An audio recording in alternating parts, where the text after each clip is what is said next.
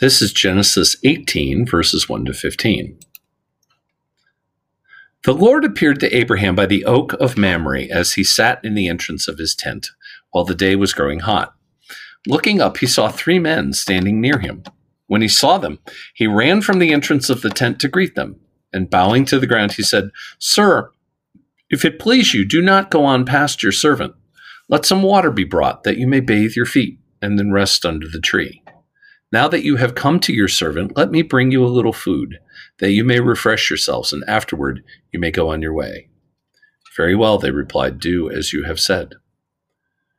Abram hurried into the tent to Sarah and said, "Quick, 3 measures of bran flour, knead it, and make bread."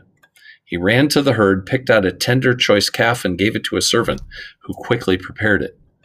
Then he got some curds and milk, as well as the calf that had been prepared, and set these before them, waiting on them under the tree while they ate. "Where is your wife Sarah?" they asked him. "They're in the tent," he replied.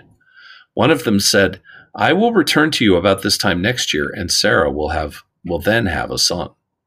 Sarah was listening at the entrance of the tent just behind him. Now Abraham and Sarah were old, advanced in years, and Sarah had stopped having her menstrual periods. So Sarah laughed to herself and said, "Now that I am worn out and my husband is old, am I still to have sexual pleasure?" But the Lord said to Abraham, "Why did Sarah laugh and say, 'Will I really bear a child, old as I am?'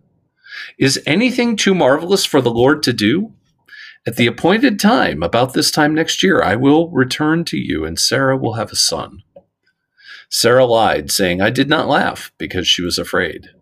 But he said, "Yes, you did."